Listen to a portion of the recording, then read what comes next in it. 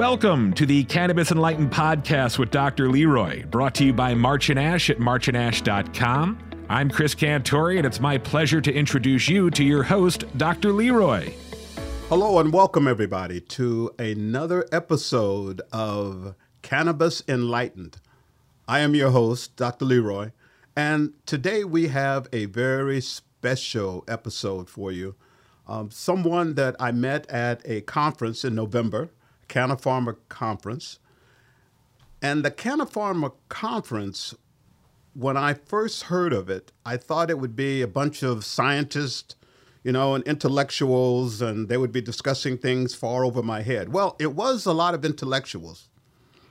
But after a while, a gentleman came on that I had to take a second look because he started to make sense, meaning I could understand what he was talking about. And he really had a lot to say about cannabis and the benefits of testing cannabis. And in just a minute, I'm going to let him introduce himself and give you a little bit of background of where he is, what he does, and who he does this thing for, so that everyone will have a background knowledge. So without any further ado, Chris, welcome. Thank you. Appreciate it. It's great to be here. My name is Kristofer Marsh. I am the Chief Scientific Officer with Cannabis and Hemp Laboratory based out of Florida called Green Scientific Labs. I've been in the cannabis testing space for about 4.5 years now. I graduated from UCLA in 2017 and have been involved in the space ever since. I did my PhD at UCLA in chemistry. And that was right around the time when the California regulated market just became a regulated market. And what a great time to get involved. Brief history, I've been involved with a couple of different cannabis labs, a few actually, two up in Berkeley, California, and then I moved down to LA and started a lab there from the ground up. And I'm now Chief Scientific Officer at Green. So I've definitely seen a lot of different the evolution of the market, and the testing market has been really exciting to watch. And there's a lot of stuff happening that I think, you see in the news sometimes, or just the safety of cannabis, that I think testing is a huge part of that. It's an integral part of making the regulated market successful. So yeah, but really happy to be on your podcast today. It was great to meet you at the conference. Thank you very much. You're absolutely right that cannabis became legal in California, I believe in 2016. So as you came out of your PhD program, you were poised and ready to be part of a great industry. So with that in mind, you work for Green Scientific Labs. Is that correct? That's right. Mm-hmm. That's right. Okay. So what do you do there? What happens at Green Scientific Labs? That's a good question. In states where cannabis is medical or adult use or recreational, legalized, most states, all of them I can think of, have instituted a testing policy where before you sell your product as a licensed producer of cannabis, whether that's, flower or oils or edibles or infused topical products, many of these states require you to get your product tested. And that's, so we do testing for both hemp and marijuana clients. In Florida, they call it marijuana. It's called, usually the differentiator is it's marijuana or hemp to the federal government. I prefer to say cannabis because it includes everything and it's a more scientific term. But we test products for our clients. So we'll test, anything from flower to vape carts to gummies and edibles, topicals. I had shrimp scampi one time. All the innovative products out there, we'll test those for cannabinoid potency. So, when you go to look at your product, how much THC is in there, how much CBD is in there, what's the percentage? If it's a 5 milligram edible, are you getting a 5 milligram edible, or is it 4.8 grams or 5.2? So we measure that. We also do safety testing on the product in addition to potency. So we'll test for pesticides, heavy metals, solvents, microbial contamination, things like, salmonella, mold, things of that nature. And we also do terpene testing. So if you've heard of terpenes before, they're kind of like the flavor molecule. We do testing for that. And in Florida, where our headquarters is based, that's required if you're a licensed cannabis producer there to sell it to consumers. And like I said, we also do a very similar set of testing for our hemp and CBD clients. Now that's a little bit trickier because the USDA does not have safety testing rules for hemp and CBD yet. They really just have rules around THC content. So they say that you can't have a product that has more than 0.3% THC in it if you're going to sell it as hemp or as CBD. A lot of people don't want to get their product tested for things like pesticides and metals anyway, because obviously it's a risk to to public health for things to be released to consumers that haven't been tested. So, Chris, wherever cannabis is legal and it's allowed to be sold, then you're supposed to be testing the product, or at least a lab is supposed to be testing the product. That's right, yeah. In every state where cannabis has been made legal, they have, as part of the regulations, they have testing requirements. So there's testing labs popping up all over the place across the country, in states where they're legal. And there's also, hemp and CBD labs, which is, some of them do cannabis testing, some of them don't. So you have to be up on all the regulations, the testing regulations throughout the country, I would imagine. That's right. Yeah. I mean, we've been testing hemp and CBD for, that's how Green Scientific really got its start. In fact, our phone number was 1-800-TEST-CBD. And, since the Farm Bill in 2018, a lot's really evolved. Different states are, I'm specifically talking about the hemp and CBD market right now. Originally, it was just make sure it's 0.3% THC or lower. Now, states like California, Colorado, and others are implementing their own regulations because they see like a lack of regulations at the federal level. They say that, if you're going to sell your CBD product to someone in the store, just like food, like there's got to be certain limits that you can't allow, pesticides, metals, or bacteria. It's got to be below a certain level. And believe it or not, the USDA hasn't set those for hemp and CBD yet. So yeah, different states are bringing them online. And that's really, you kind of hit at one of the biggest pain points of being a testing lab, is that it seems like every week the regulations are updated to change. They're changed, and one state might add regulations, another state might make a tweak to theirs or something like that. So it's a lot to follow and track for sure. So if a state does not have regulations, or if someone is exposed to or takes, consumes some cannabis that has not gone through the testing, what is the issue with that? What problem might occur?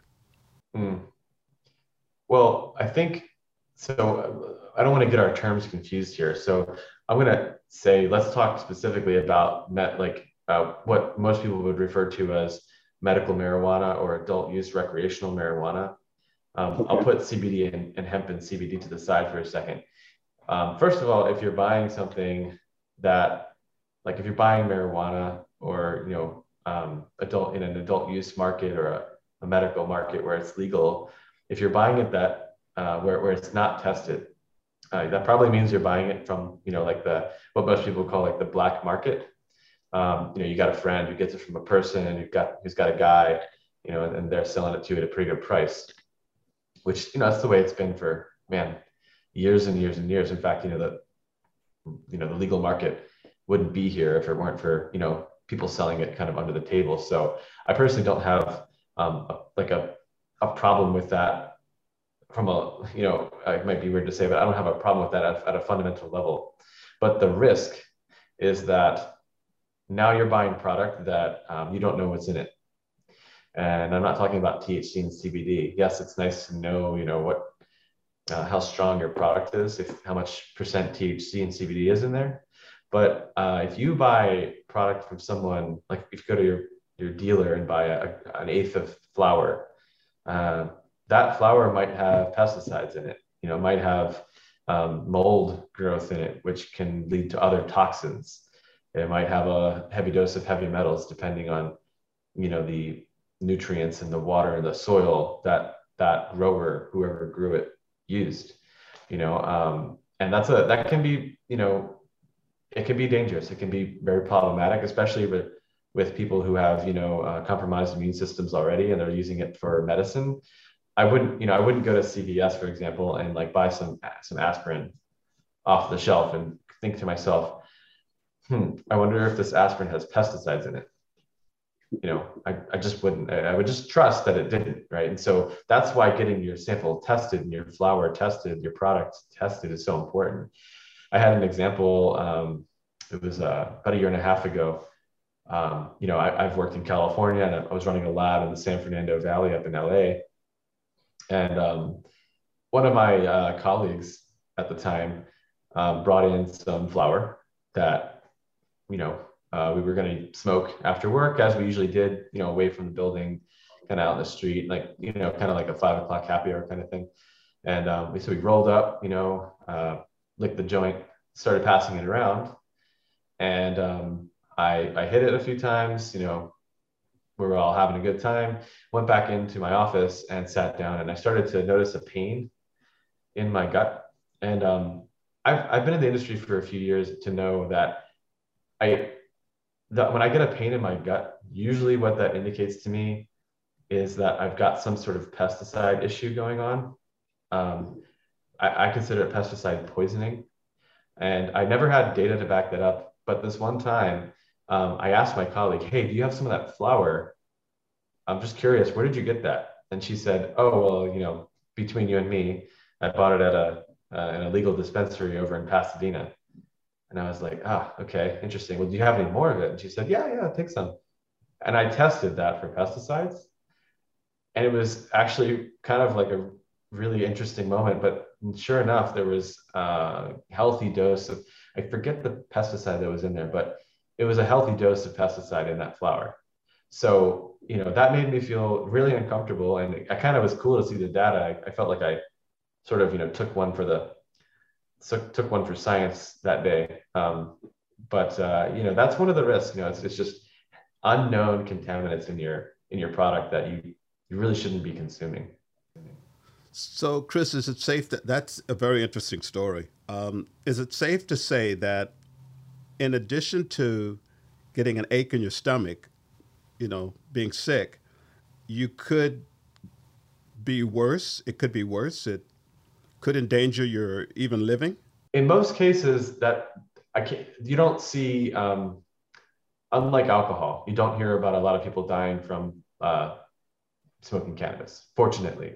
It seems to be a relatively safe product all around. That being said, there are people who should be very careful.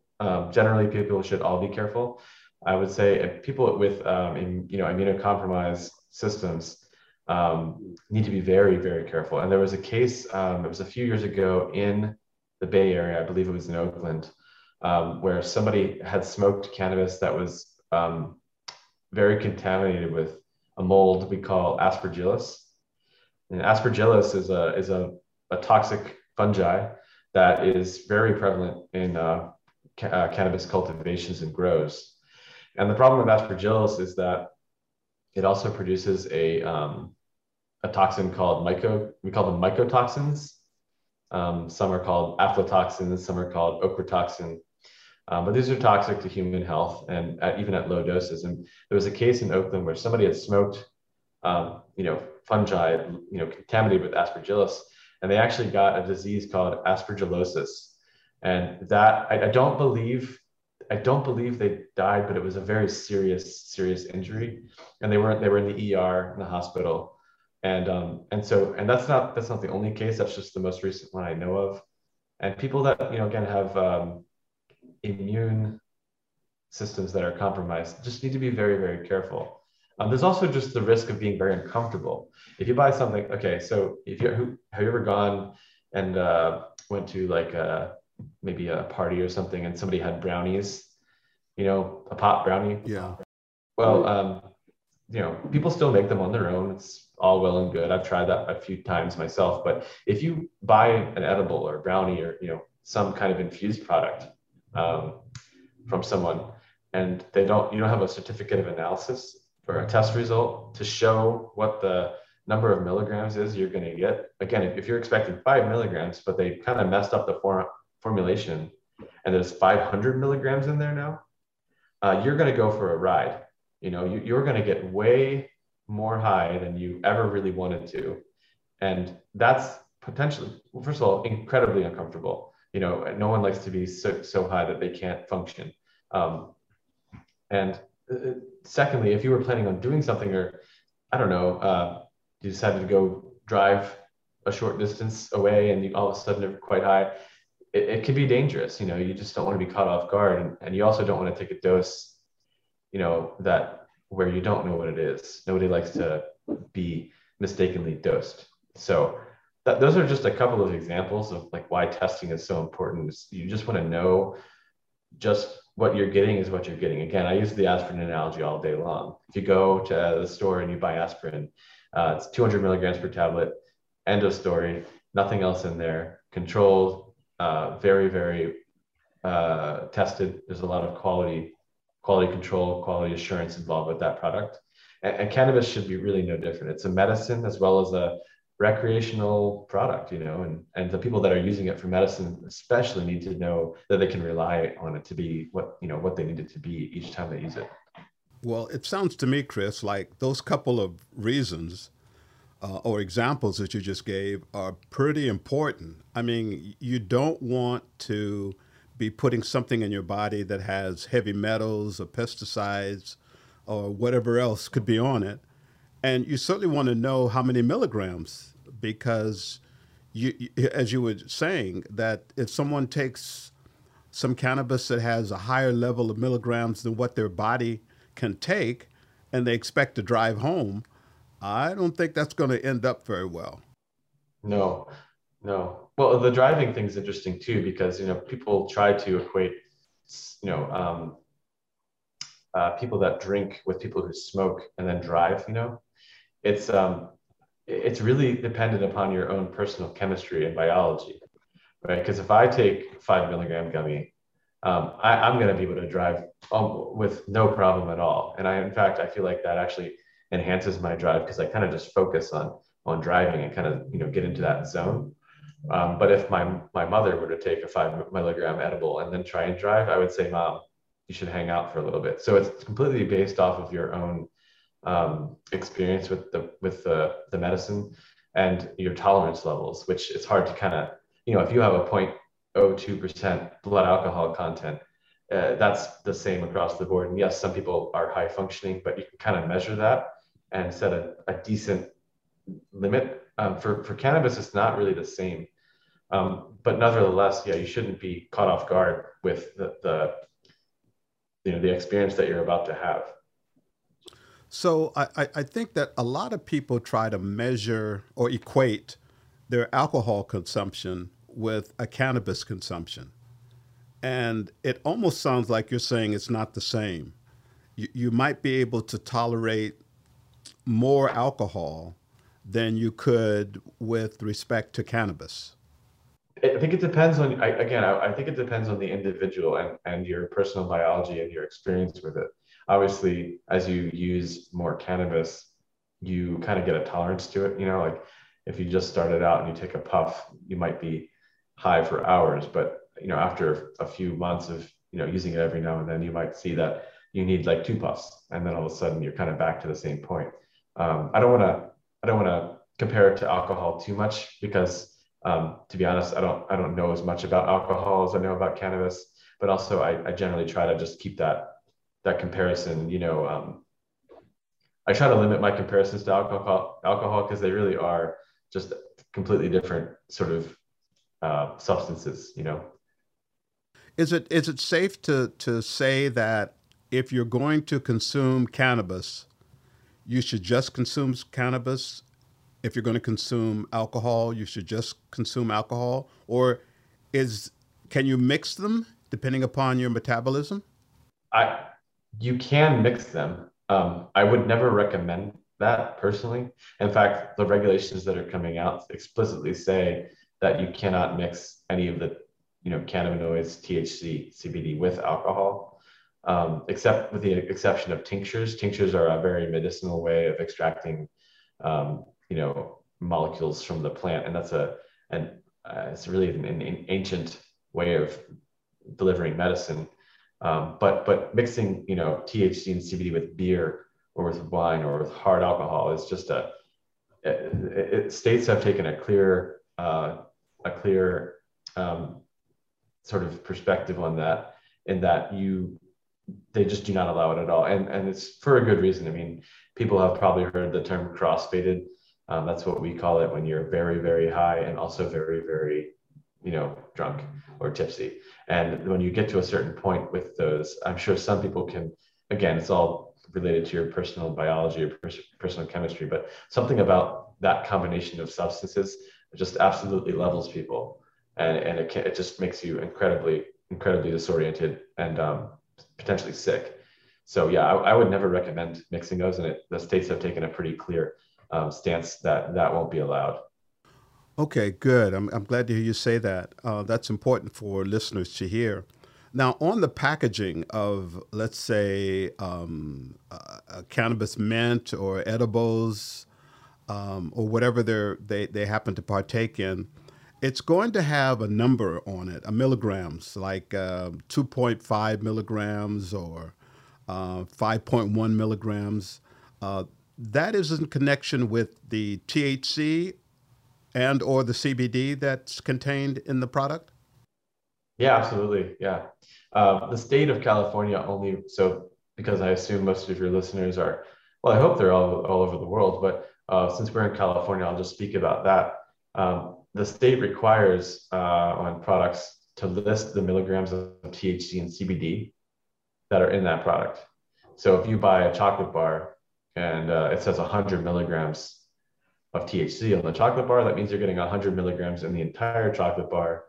They may break each increment up into serving sizes of say 10 milligrams each, and you've got 10 squares per chocolate bar, so that's 100 milligrams, and that's what they're referring to. And that's a good way for consumers to know, if I take 5 milligrams and I feel this certain way, well then I know that every time I'm going to be buying that 10 milligram piece of chocolate, and I can sort of, in science we call it titrate. We basically kind of dose ourselves based off of what we know through experience and trial and error, maybe what is the best dose for me. It's hard to go to a doctor and have them say, hey, you should be taking 10 milligrams of THC every dose. It's just, if you're using it for recreation especially, you just kind of have to know what you like or how much you can take before you have a dose that you feel is a good experience for you. And one way to do that is through those serving sizes, like you said, and CBD too. CBD will put the milligrams. That's mostly for infused products. You wouldn't see milligrams necessarily in flower or like a vape cartridge. If you smoke a vape cartridge, you'll see that the percentage of THC is on there, or the percentage of CBD. They normally don't do milligrams of CBD or THC for a vape, but they will in edibles and things that you ingest. So Chris, for people that are new to cannabis, but have a history of drinking, and they probably can have one or two drinks or one or two shots, and maybe immediately within maybe 10, 15 minutes, they start to feel something. Is that the same experience that one should expect from cannabis? It's a great, great point. It depends, and I'll say why. So if you smoke weed, if you smoke cannabis, vape it, inhale it, essentially, you are going to feel the effects of that much faster. And I'm talking between 2 to 15 minutes. I mean, I have actually watched people smoke and seen their eyes turn red in real time. That's how fast it can go when you inhale it. The inhalation breaks the blood-brain barrier faster, and that's basically the the barrier that the THC molecules have to cross to actually make it into, the receptors in your brain for all that fun high experience to occur. So when you inhale it, that process, the kinetics of that are much, much faster. If you ingest it, it depends. Traditionally, eating an edible takes a much longer time for it to, kick in. In fact, a lot of edibles manufacturers now are putting on the label like, eat a piece and wait 1 hour. And if you don't feel anything, then try another piece. But the idea is people will eat it, right? And then in 5 or 10 minutes, they don't feel anything. They're like, well, I must not have had enough. Okay, let's just keep eating more and more and more. And all of a sudden now they're just going to be like incredibly, incredibly high because they, didn't wait long enough for it to kick in. So edibles on average are between 20 minutes to an hour for those to kick in. Flowers, almost instant. Vapes, concentrates, almost instant. But there has been a big push lately to make these products for beverages, drinks. They call it like a mocktail. It's not a cocktail. It's a mocktail. Right. And there's a big push to have the people that are drinking that infused product, like a drink product, to be able to drink alongside their friends who are drinking, beer or wine or spirits, and have a similar experience at the same time. So there's a lot of work being done to create products that actually get you that high faster after you ingest the the drink. If you drink it or you sometimes they have tinctures, you can put it under your tongue. And there's a big effort to make that effect happen faster so that people can, again, like sit with their friends who are having a drink of alcohol and, kind of kick in at the same time. So if that's going to happen, then there's going to be a higher concentration of THC in that drink than there would be in an edible? Not necessarily. The way they do that in a drink, it gets a little bit technical, but basically what you do is when you put THC into a drink, you have to sort of force it into the drink, because THC is kind of like Italian dressing. You know how Italian dressing separates and you have to shake it up? Right. THC in water is very similar. So in order to get it to stay into water, you have to surround it by molecules that are going to basically keep it from separating out of the water. And when you do that, you can kind of control the size of the particle of THC oil, I should say, that you're forcing into the drink. So it's like basically by making the THC particles smaller when you infuse them into the drink, instead of if I get a little science here for a second, if you make the THC like a micron sized, so 0.001, if you make it really small, it'll get into your system a certain rate. If you make it even smaller, it'll actually go into your system faster. And so people are working on trying to get it as small as possible. They call it nano, right? You've probably seen like nano infused. That's what that means. And what they're trying to do is make it more bioavailable to your system so that your body absorbs it faster and is uptaken, into your endocannabinoid system and all those receptors that, give you that experience. Should a person, and this is your opinion, of course, should a person involve themselves with a drink, a cannabis drink, and an edible? Yeah, sure. I mean, yeah, there's a really interesting drink out there that only has 2.5 milligrams of THC. My girlfriend actually loves them.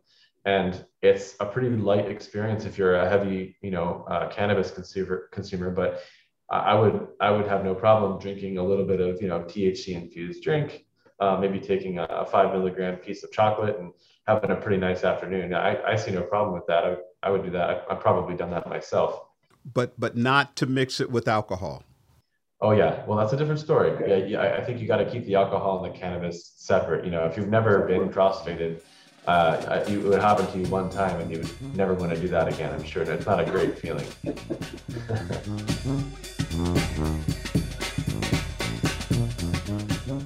Now that's a great place for us to take a quick break, but don't go anywhere, because when we come back, we'll have more with our guest and Dr. Leroy. You're listening to the Cannabis Enlightened podcast, powered by March and Ash.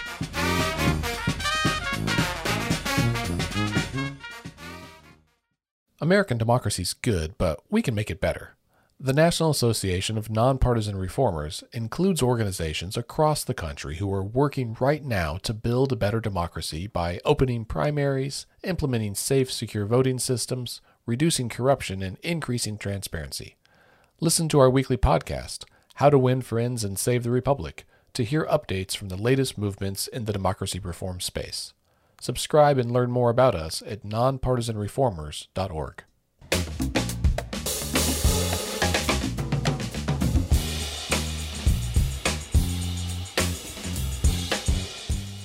Welcome back to the Cannabis Enlightened podcast. I'm Chris Cantore, and here's more from our host, Dr. Leroy Brady. So, as we're talking about cannabis, is there a type of cannabis that will have cannabis in it, but it's not regulated? And I'm thinking of I think it's THC 8. Delta 8, yeah. Yes. Yeah, it's a whole thing now. I think so that kind of goes back. We have to talk a little bit about the Farm Bill before we can talk about that, I think. So in 2018, US government passed the Farm Bill, which made hemp legal.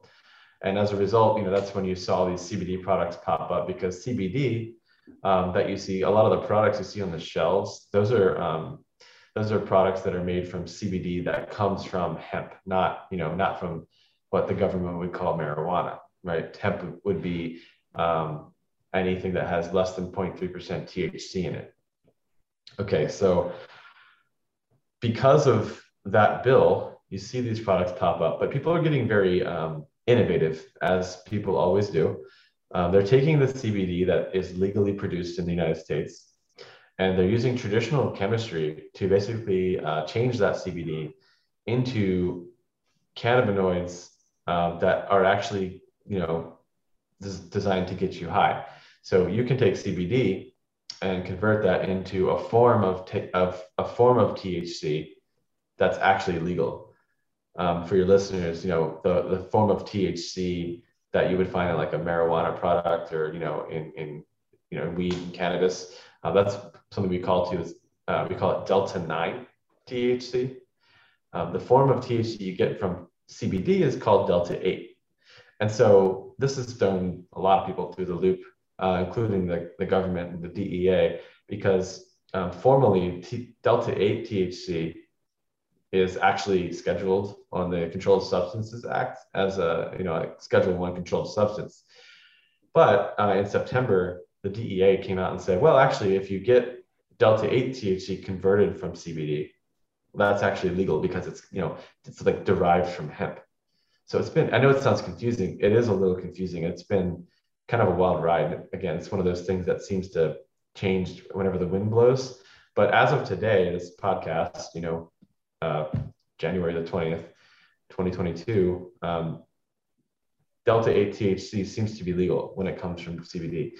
So there's an issue where that kind of scares me as a scientist, because as a testing lab, because I see there's no regulation of these Delta 8 products at all. There's actually very little regulation of CBD products.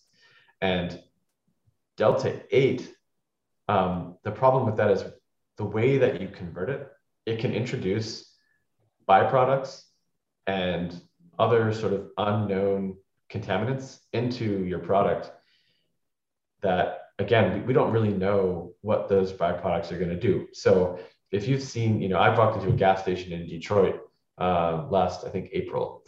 It's been around for a while now. And I saw at the gas station, Delta 8 THC vape cartridges for sale for like $20.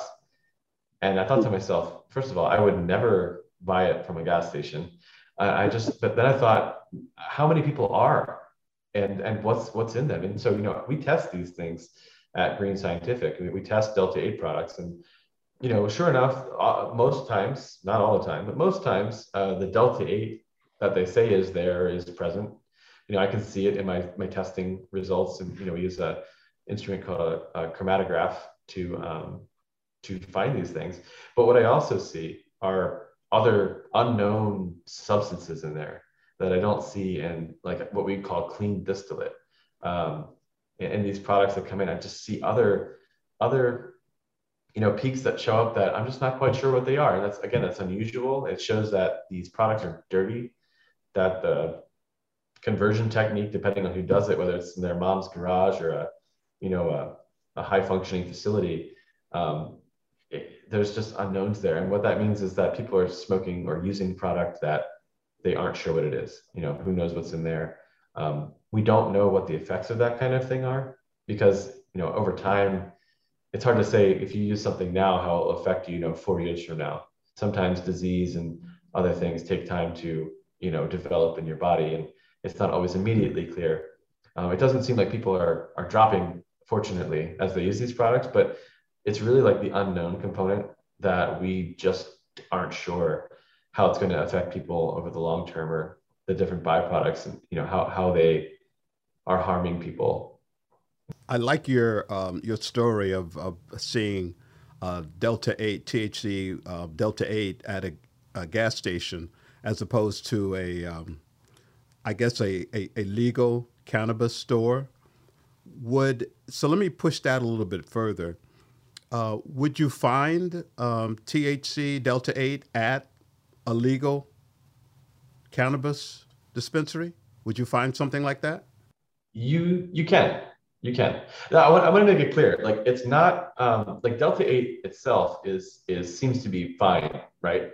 So it's not Delta 8. It's the stuff that's occurring with it if you don't produce it well. So there's actually some large manufacturers across the United States now that are legal cannabis manufacturers in various states where it's legal, that have started to incorporate Delta 8 into their products.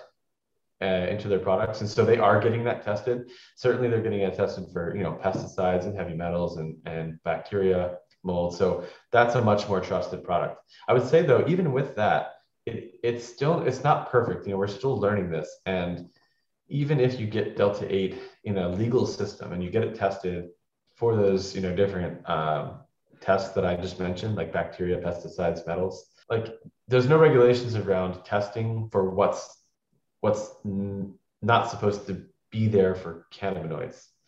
So like let me put it this way, if I run a Delta 8 product and I see Delta 8 in there, all I'm required to do right now is to tell the manufacturer how much Delta 8 is there. Okay, you've got an 88% Delta 8 oil. Okay. There is no regulation or guidance as to what to do if you see other unknown sort of compounds in the product. It's there. As a scientist, I see that and I'm alarmed. It's not going to mean they can't sell that product. So even in product that is legally in a store, all that means is that product, and by the way, I want to say before I say this next part, the fact that they're getting it tested is a huge step up from people selling things in a gas station. So I guess a person would really need to do some further investigation or have a further conversation with somebody at a cannabis dispensary or store. If they go in and they ask for THC Delta 8 or Delta 9, they really need to be careful because they may be getting something that is sold at a legal store, but that has not been tested for some contaminants that might be harmful. Well, again, it's tough. It's tough. At a legal store, they're going to be doing the best they can right now. And so if you're going to try Delta 8, I would say get it from a legal dispensary, because what that means is it's being sold and produced by a manufacturer who has a license, who bothered to go, and could go through that licensing process and is audited and regulated by the state, and has certain quality, procedures in place to make sure their product is as safe as can be, and as well formulated as they want it, as their internal specifications require. I certainly wouldn't try Delta 8 from a store that, from a non-legal dispensary or like a CBD store. Personally, I just don't want to get involved with Delta 8 right now. I don't want to try that because I just don't know where it's coming from. if you did want to try it, I would say get it from a legal dispensary, but just know that, yeah, they might, that dispensary is not required right now for them to report unknown contaminants or byproducts in the material. That's a risk. And that's a risk even in in regular THC products. There's sometimes, depending on the manufacturer, and they're quite good now, so I don't see it as much. But if you're making Delta 9 and you kind of messed up, and let's say you overheated it, well, now you've got a lot of sort of byproducts and degradation products in there that the lab is not required to test for, or not, nor can they really identify, because that takes a lot more time and expensive instrumentation. So my sort of personal rule of thumb is I buy things that I know. I personally stick to flower. I know that what grew from Mother Earth is, as long as there's no pesticides or heavy metals or mold in there, which I can test for, what's coming out of that plant is naturally grown. And I trust that. It's people have been smoking the herb for many, many years, and that's my personal go-to. So I'm going to do something that I think there was a program on TV that talked about the Wayback Machine. So I'm going to put you in the Wayback Machine back to 2018. You wrote an article that talked about the 4 things I learned from cannabis testing industry, from the cannabis testing industry. And it had to do with imposing testing regulations. Regulations limit the scope of edibles, and testing labs still have a lot to do to catch up with the regulations. And then last but not least, California now has some of the cleanest weed around. So since then, if I can bring you from 2018 to 2022, so is there anything else that you've learned? Anything else that I've learned? Whew. Wow. Well, yes, there's a lot that I've learned. Some of it maybe I wish I hadn't, but it's a tough from the testing industry. What I'll say is, like, one of the most interesting things is, you would think that testing labs are all forthcoming, and they want to kind of, as I've always been trained as a scientist, that you really want to try to reach the most accurate, truthful result that you can. Whatever it is you're doing, the goal is to produce good, solid data that's reproducible, that represents, the thing that you're doing, you're analyzing, or whatever it is. Okay. It's interesting that in California, as of this podcast, the last time I checked, there were, I think, 41 active cannabis testing labs in the state of California, which is a lot, too many. And what I've seen happen is that there's so much competition in the testing lab space, actually, from a business perspective, that a lot of these labs, whether they're large or they're kind of struggling to get started, are faking potency numbers. So just so you know, on the the kind of traditional way that we price weed is by the pound. You've got your turkey bag, open it up, smell it, bag appeal looks good. It used to be, two grand per pound, and you're good. So the price of weed has traditionally been sort of priced by how it smokes, what it looks like, how it smells. Now with testing results, it's like how high of a THC percentage is in there. And so I have clients that won't sell cannabis to dispensaries unless it's 20% THC or higher. And that's just kind of something that's developed in the legal market. But what some testing labs are doing is that obviously they understand this, right? And they would be more preferable from a client's point of view to test with a lab that will give them a higher result. So you have cannabis testing labs that are, basically inflating these results to a much higher degree. That means that their client is going to be able to sell their product for more. The testing lab is going to make more money because their client is using them more now, and everyone wins, right? And the problem is the state doesn't have enough resources to really, enforce or audit those laboratories that are doing this. It's really hard to catch too if they're they're clever. They can do it in a way where it's actually very hard to catch.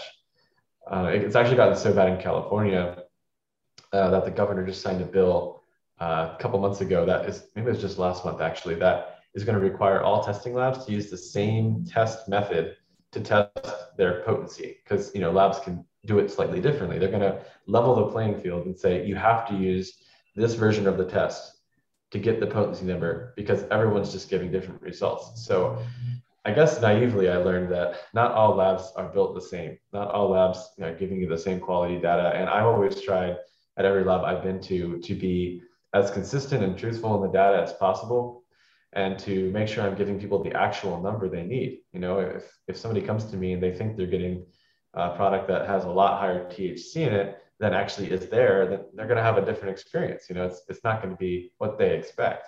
And at the end of the day, the testing labs are really what's giving the consumer the information. And if we're not accurate, or we're inflating numbers just to kind of do the business game, it's not fair to the end consumer, in my opinion. So that's one thing I've learned, is testing labs are not all the same. With those over 40 labs here in California, would it be safe to say that a legal dispensary is using one of those labs that may not be that legit? It's possible. I mean, the dispensary itself is buying products from, manufacturers and distributors. And so the dispensaries themselves are usually not the ones who say which lab to use. It's the brands and the companies. The manufacturers. Yeah, it's possible. It's very possible. In fact, it happens all the time. I know several labs where that's the case. And I get it from a business perspective. You want to try and impress your clients and maybe bring in some more business, but it's just not. It's not accurate. It's not the true result. So it's possible. I mean, the reality is it's just going to be a higher potency, and the worst case scenario is you get something that says it's really, really high, a high potency, and you smoke it, and it's not maybe as high as you thought it was. So the risk to public health is, admittedly pretty low, but it's sort of like, it's not what you might be getting something less than what says on the box. If you're buying something that says 35% THC, 39% THC, I've seen people question if that's even biologically possible from the plant's perspective. If you're talking about a plant that now has over 1/3 of the plant is just THC oil or trichomes and resin, it's like, is that even biologically possible, is a good question. Right. That kind of brings us back to the beginning of our conversation when we were talking about cannabis enlightenment and knowledge. And I always say that, knowledge is power. And you've got to find out what it is you're going to put into your body, whether it's an edible, a drink, you're going to vape it, however you consume it, you've got to know where it came from and what the potency is of it. Mm-hmm. Absolutely. So on that note, I want to thank you sincerely, Chris, for helping out with this podcast. Your information was golden, and I only use that word when it's the top notch. Your information is golden, and I'm sure that a lot of people are going to be hanging on every word that you have talked about today. And once again, before we leave, you work at Green Scientific Labs? Yeah, Green Scientific Labs. We're a cannabis laboratory based in Fort Lauderdale. We actually just opened our second location in Phoenix, Arizona, and we're expanding to New Jersey, Michigan, Illinois very soon. So we're in a growth phase, no pun intended. Wow. So it's really exciting. Yeah. Well, I'm going to make a point this year to contact you and try to see if I can get into the Arizona, if I can get some type of tour through the Arizona lab. That'd be great. Feel free to reach out. We may be in California before too long. The rate things are going, we're growing pretty quickly. So if that's the case, I'll be sure to, either way, reach out. We'd love to have you, give you a tour, have you take a video of the lab, whatever you'd like to do. Fantastic. Thank you very much, Chris. I appreciate your help. Thank you. Yeah. Thanks again. This is a pleasure. Great seeing you again. If you'd like to hear more Cannabis Enlightened with Dr. Leroy, be sure to visit us online at cannabisenlightened.com and subscribe wherever you download your podcasts. Cannabis Enlightened is produced in San Diego, California, and presented by March and Ash at marchandash.com. On behalf of Dr. Leroy, I'm Chris Cantori, and thank you for listening.